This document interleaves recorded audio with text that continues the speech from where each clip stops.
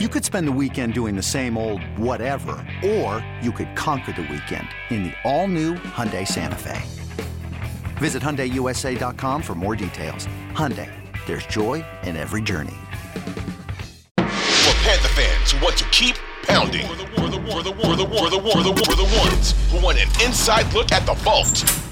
This is Views from Midstreet. Now, here's your hosts, Lonzo Wrightsell and Rob Brown.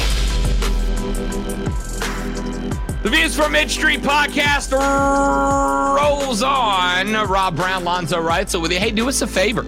If you haven't taken the 12 to 19 seconds it will take you, do us a favor and right now, go to Stitcher, Spotify, Apple iTunes, Google Play, whatever, wherever you find major podcasts, or grab the Odyssey app, AUDACY, and make sure you are subscribed to the Views from Midstreet podcast, and make sure that you are downloading every episode so you can help us grow the show. And in order to do that, we'd also ask it, if you don't mind, as a Christmas gift to us, do us a favor.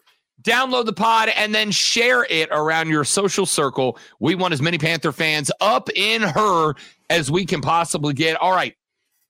Only a couple of minutes on this one, Lonzo, but I saw ESPN has released their first 2023 National Football League mock draft. And we will get deeper, especially when we get to the end of the season.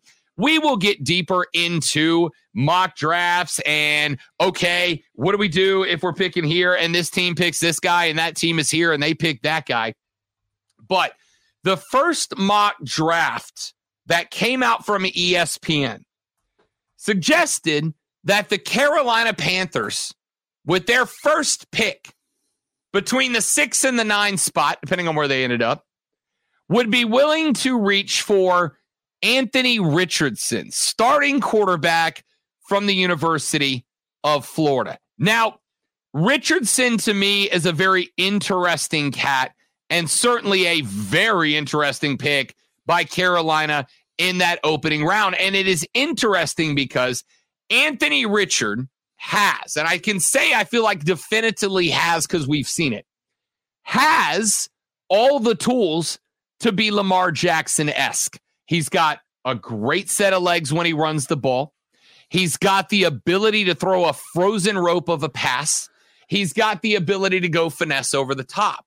The problem is that Anthony Richard consistently at Florida kicked himself out of a good headspace, right? Like the second things went wrong, he just fell apart. We watched Anthony Richardson, Lonzo, absolutely torch the Gamecocks of South Carolina in their third to last game of the year.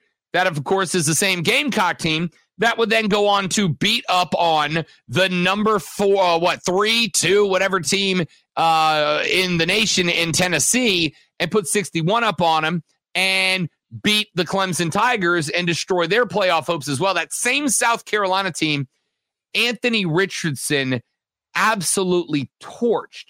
But then there were other games where he just absolutely fell apart.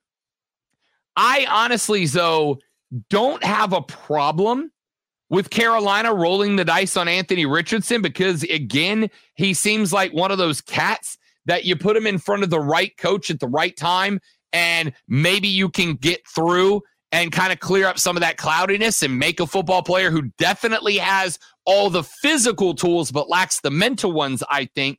You put him in the right situation, Anthony Richard might be Lamar Jackson-esque. The problem is that's a big gamble.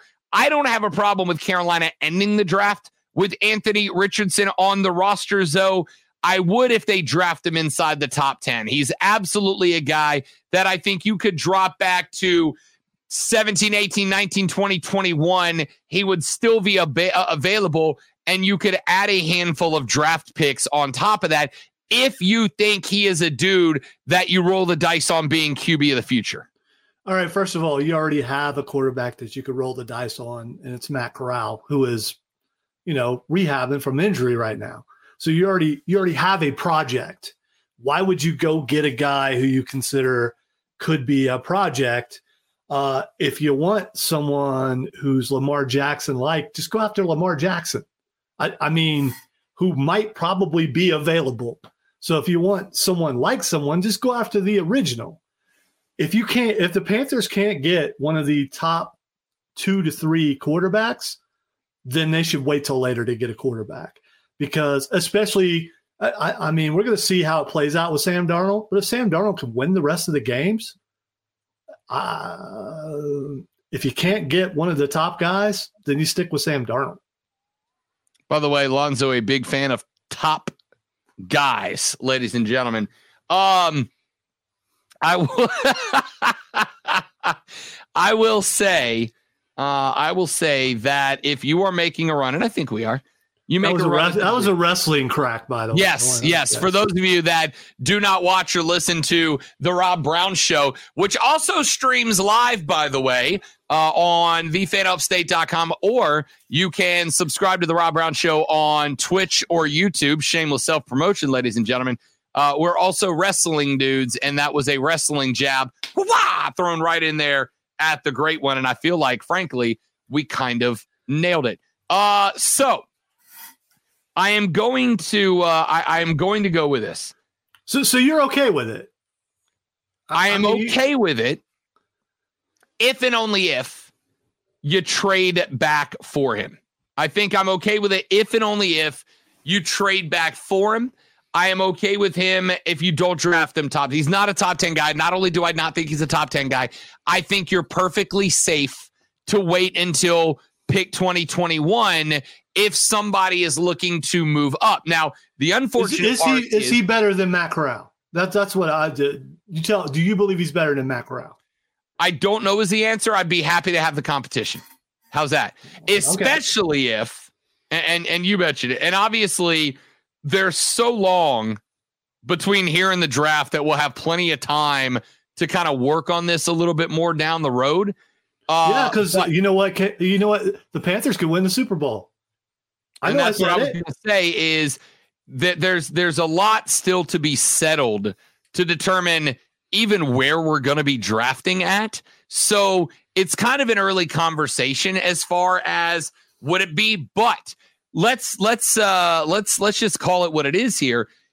If we do make a run at and into the playoffs, Anthony Richardson might very well be the only quarterback we have a chance at, unless we're going to spend big money to trade from the middle to the back of the first round if we make the playoffs, to trade from the middle or the back of the first round up to the front. It might just be that spot. If you have Corral and Richardson both on the roster, then maybe you do bring Sam Darnold back if he wins out to be the mentor. A lot of football before we get there, but I do think that is a player that is worth keeping on the radar. One more thing before we call this a segment and get to our X's and O's prognostications. Lonzo, injury reports have been dropping so far this morning, and the good news is that DJ Moore was a full participant in practice. DJ Moore yesterday, Thursday, and today, Friday, has been a full go in practice.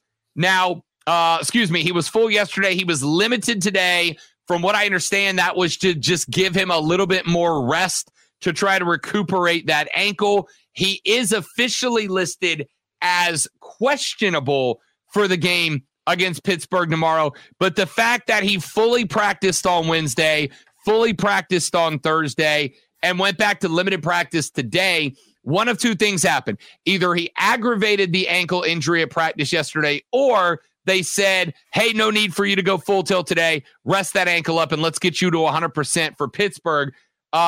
If DJ Moore plays, even when DJ Moore doesn't turn in excellent numbers, he is still a very important part of the game plan because he's the biggest vertical threat, he and Laviska Shenault, that you've got, and is one of the guys that can stretch a defense out laterally, which even if you're running the ball, you still want the second and third line of defense running backwards when Deontay Foreman, Chuba Hubbard, whoever hits the line. Really beneficial in if this is probably the second most difficult game we have remaining on the schedule, right? We got this and then Detroit, and Detroit might be the most difficult. Having DJ Moore out there will make a massive difference. Oh, absolutely. You want one of your stars out there, and he for sure is one of the stars of the team. And you're right. He takes away a good portion of the defense, especially if Sam Darnold is able to hit him early. So then you put that fear in that defense that he can do it even more. So even if he doesn't get any more passes, even the rest of the game, you hit him early, you're going to take a good portion of that defense away from the running game, and that's good. And he doesn't seem to be someone like some other people who complains if they don't get enough targets. Hi, Tyreek. Hope you're having fun in Miami. We're looking at you. See how many you get tomorrow night in Buffalo.